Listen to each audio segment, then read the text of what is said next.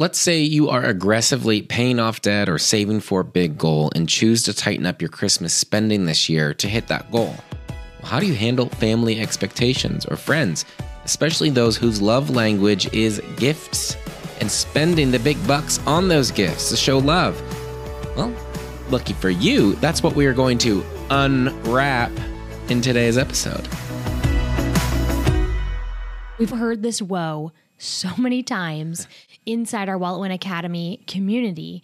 And I just want to lead with, it's hard. Mm-hmm. It's hard, but you are not doomed to awkwardness when maybe you need to tighten up that Christmas spending, but other people may not desire to or reciprocate that.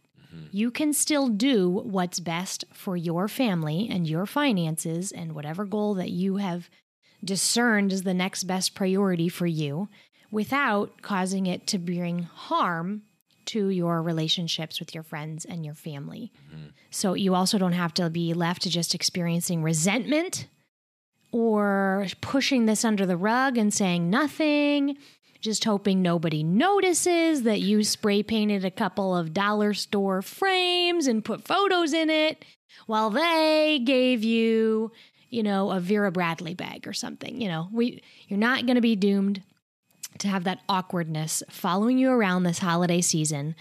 And we're going to talk about that. Putting in some good boundaries around holiday spending is something that's just critical.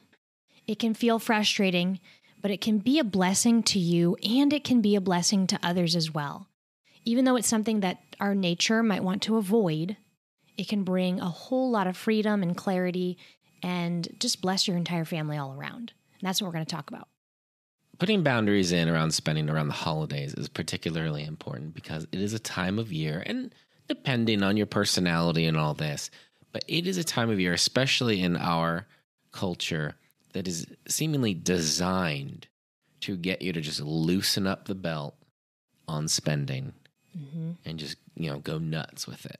Yeah, statistically speaking, a majority of people charge their way through Christmas and cannot pay it off in full. They got sucked into the ho, ho, ho spirit and it's okay. They kind of just appease the anxiety that it brings. And they're left with the Christmas bill in those January and in those February credit card payments. I think even half a year later, a lot of folks are still limping along, paying off Christmas. So it's a particular topic to talk about today because you could just have that pull, right? Maybe you've spent a lot on Christmas in the past, you're used to that and what all that brings. But it could also be, and this is especially what we're going to be talking about today, when you are intentionally pulling back from what happened in the past. Mm-hmm. And most especially when those around you in your family, especially, are not pulling back and may even be those folks who like to just go wild and really and see it, as a way of expressing love. Mm-hmm. How do we make sure that maybe giving less gifts or not participating in so many things or whatever it is doesn't come off and communicate falsely that you don't care for them, you don't like them, that you just want to be a humbug. So we're going to talk about that. That's where the focus of this is on today. But one more thing we're not going to talk about is having boundaries around your holiday spending is good no matter where you are with your finances. Yeah. Whether you're just starting out, barely have a budget, and you're knee deep in debt, to if you're a multimillionaire, you're debt free, and you are just sitting down to prioritize who you're going to get and how much you're going to spend on each person, etc. Being intentional is the key. Good stewardship never leaves us. We're always called to be good stewards. We never get to an income level where we are not called to practice virtue with our money. And budgeting is the most practical way we could ever apply virtue to our money, because we're sitting down to prioritize, if we're married, with our spouses and with God, where should this money that you've entrusted to me be spent? And Christmas is wrapped up in that. Now, it doesn't need to be where you are entering in every single minute, okay, I'm going to spend $100 on this person, and I got to kind of break it down into all the little nitty gritty details. You can have a broader category and just keep track there. Yeah, no matter where you are, you just want to make sure these boundaries are in place for your good, for your safety, to protect the other parts of your budget, the other things you're trying to do in your financial life, so you can actually do them. But today, in particular, we're looking at when those boundaries might, run into other folks and maybe their expectations. Now, no matter if you're in this situation or not, I think you can take what we're going to talk about and apply it to all those other situations we're not necessarily speaking into directly. And it might even bleed over into holiday traditions and how many events you're going to attend or not attend. This took us a while in our marriage to figure out that end of things. I want to say it was our third Christmas married because we were in the adoption process. And our oldest daughter came to us through adoption in November of 2014. And it took basically all of our savings, all of our checking. We had a little bit of savings left over, but we needed to focus back on rebuilding that. We ended up having to have this conversation. And we came home, I think, from California where, we adopted her, and kind of looked at the budget and was like, okay, well, this conversation needs to happen ASAP because we don't have money to buy anybody anything. That's just not a prudent use of our funds this year. Yeah. The most prudent way we could handle the money God is entrusting to us is to rebuild back up our emergency savings because now we have a child. Buying gifts in high amounts for lots of different people is not a priority right now. Someday we'll get back to people. And for any of these years that we're a little leaner, we'll probably make it up on the back end later. But let's go ahead and have these conversations. And that year, I think we reached out probably a little late. It was, I think, later in November. Ideally, you could have this conversation in maybe October. Yes. Or early November. So now. No, right now. This is probably as late as you could have this conversation. Right now. Yeah. So if you need to have it, you need to have it this week. But you do need to reach out to your family, your friends, your neighbors, whoever that you exchange Christmas presents with, and you need to have a conversation. And it's important that you don't just go to the conversation and basically paint yourself as a Debbie Downer who's just a big no-ville, saying no to everything, crushing everything, blaming your budget, making this sound bad, super negative. Or it's all about me. I'm just going to focus on me and my goal. So you forget you. You could slink into this conversation. You could be a jerk in this conversation. How do you thread that needle, John, and do it well? And be nice. And be charitable, but also clear. And elicit a positive response. Exactly. Which is a very important thing. Well, a good way to get into this conversation is talk about what you're doing with your finances. Maybe they know, maybe they don't, that you have been going through the Catholic Money course, that you realize you've got all this debt, now you're ready to get out, or you're actually saving for emergencies, so you're not plunged into trouble like you were back when this or that happened. So talk about like what you're going after, right? It was easy, I think, for us, right? Hey, I think every other year before that week, I think we went back to Pennsylvania. Like we did a lot of went back home spending. Yeah. We said we let off with, hey, we just had this baby. It took a lot, all the finances. We should probably just be home with her, blah, blah, blah.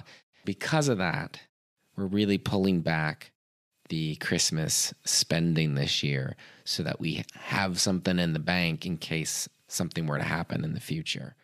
So because of that, I don't think we're going to make it out, or we're going to be just doing a lot of handmade gifts, or I know it's a big thing, but I can't participate in the white elephant at all of those parties, whatever that might be. And then it makes sense There's a reason. You're not just coming in and You're not saying, the wet blanket. hey, that part of the holidays you really enjoy, I'm not going to participate. Yes, you're not just the fun killer. Mm-hmm.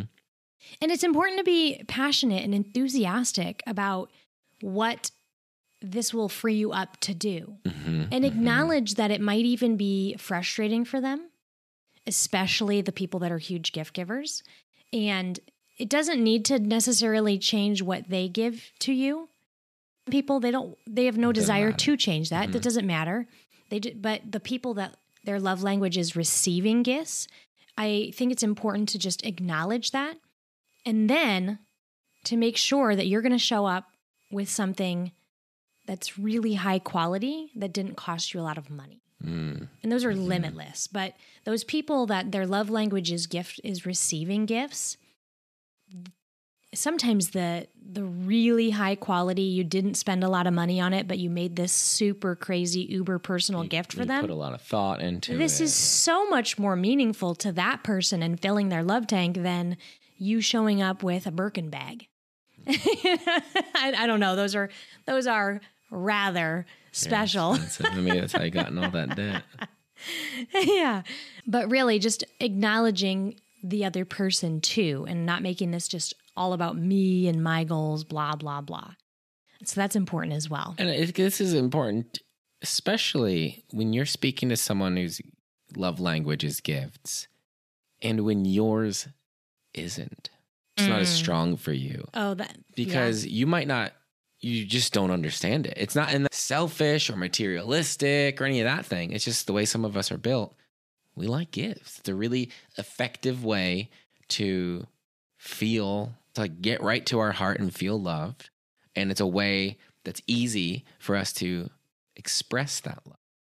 If you're not there, if that's just not the way you were built and that's just how it is, it's not bad. I'm speaking to you, Amanda. I think this is a conversation. You said we. You mean you and fellow gifties. I could give a rip about I usually gifts. do give a rip. This is an area I could grow in. But because I've seen it firsthand, where I'm like, I understand some of the implications of this more naturally. Where if you don't, you Amanda and you listening, give it some thought. Understand what this could mean. And this is why we're having the conversation. So that the blanks aren't filled in later with, what are you kidding me? I did this. They're just a stinger. Mooching. They stiffed us. Yeah. Don't let them fill in the blank with what the enemy is going to whisper. Yes. You can fill those blanks in ahead of time before they're hardly even blanks and do it with the truth. Mm-hmm. And I liked what you were talking about, Amanda, of you can make gifts. You can even, gift from the thrift store, whatever it is, homemade stuff. When you're getting more intentional about, okay, I need to make a great gift, and I'm intentional about the price of it. You also end up being very intentional about what it is. Yeah. Because I only have so much to spend. What's really going to nail it? And you're thinking about them more, and you're probably going to give a better gift. Probably. I remember that year then things were tightened up for us. Your brother and sister-in-law, we wanted to give them a really nice gift. I forget what it was right now. It was something for their son. And it was on their wish list, but it was a thing that was $150. But we were tightening things up. I did find one in gently used condition, I think in our local area, for $20. Something crazy where somebody they used it once. They knew they didn't want to use it ever again.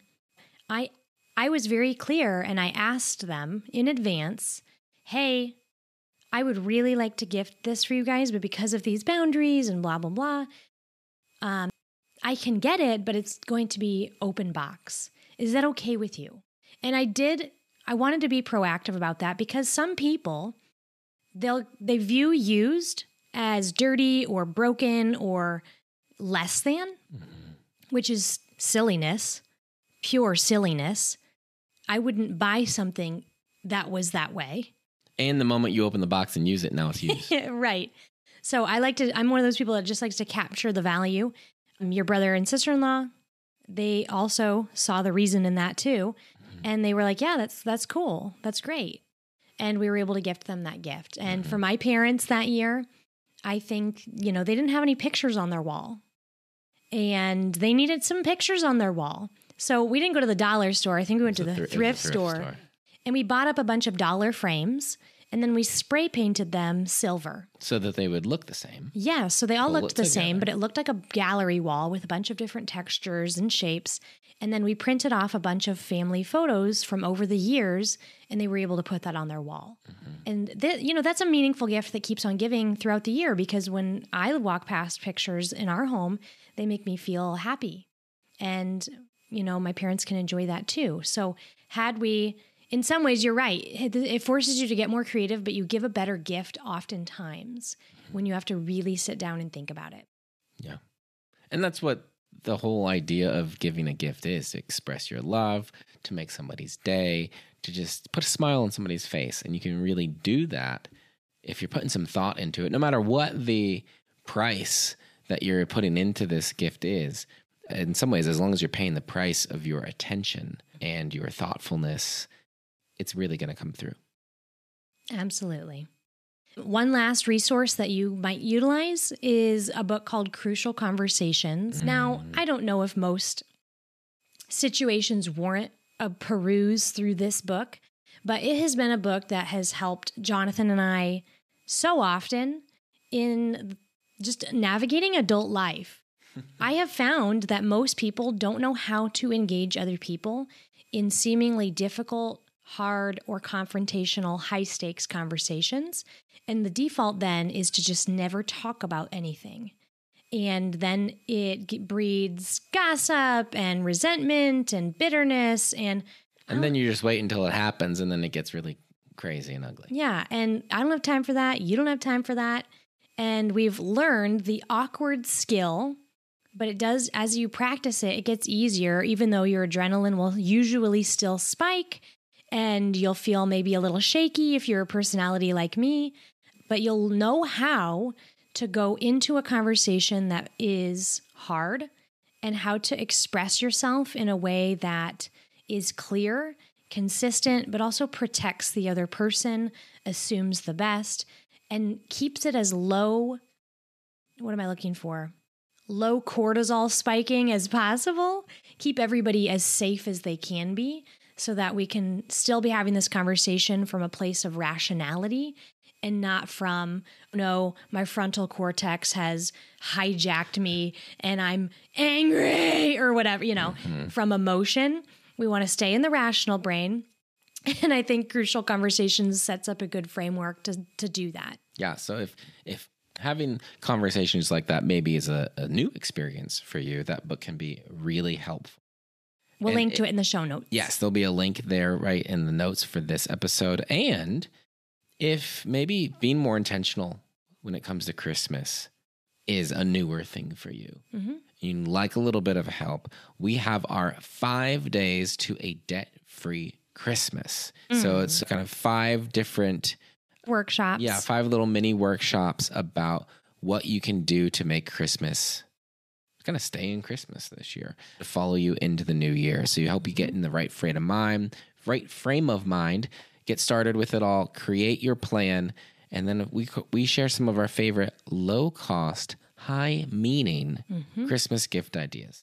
There's also an interactive budgeting guide. Yes. That we still use ourselves. Yep. It's the souped up and pleasant to see Google Sheet, but it does a lot of calculations for you. It turns red if you overspend, all that stuff. Yeah, it helps you balance what you want to spend on who and then keep track of those details, because that can get a little hairy inside your regular budget. Yeah, because then you don't have to add 12 more categories for figuring out who you got presents for and all that in your normal budget.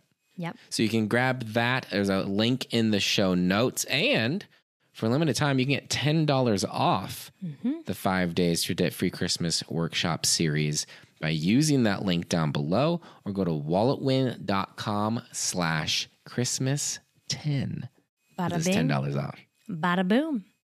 There you go. So we've helped you get set up for a debt-free Christmas and also how to have and enter into those maybe difficult but necessary boundary conversations. Trust me when I say they're for your good and they're for others' good as well. So even though your brain might be telling you to run, and avoid the conversation at all costs, wade into those waters. Do it as an act of charity to yourself and those you love. You've got this. Until next time, bye for now.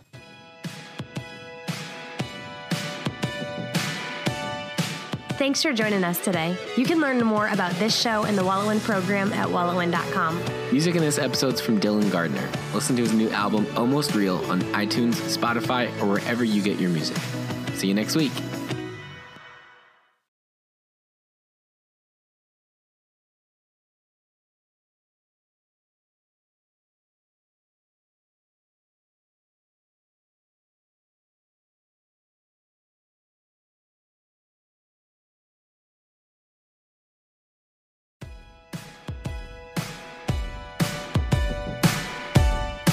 Thanks for joining us today. You can learn more about this show and the Wallowin program at wallowin.com. Music in this episode's from Dylan Gardner. Listen to his new album, Almost Real, on iTunes, Spotify, or wherever you get your music. See you next week.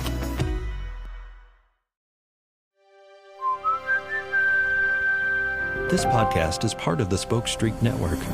For more great podcasts, visit spokestreet.com.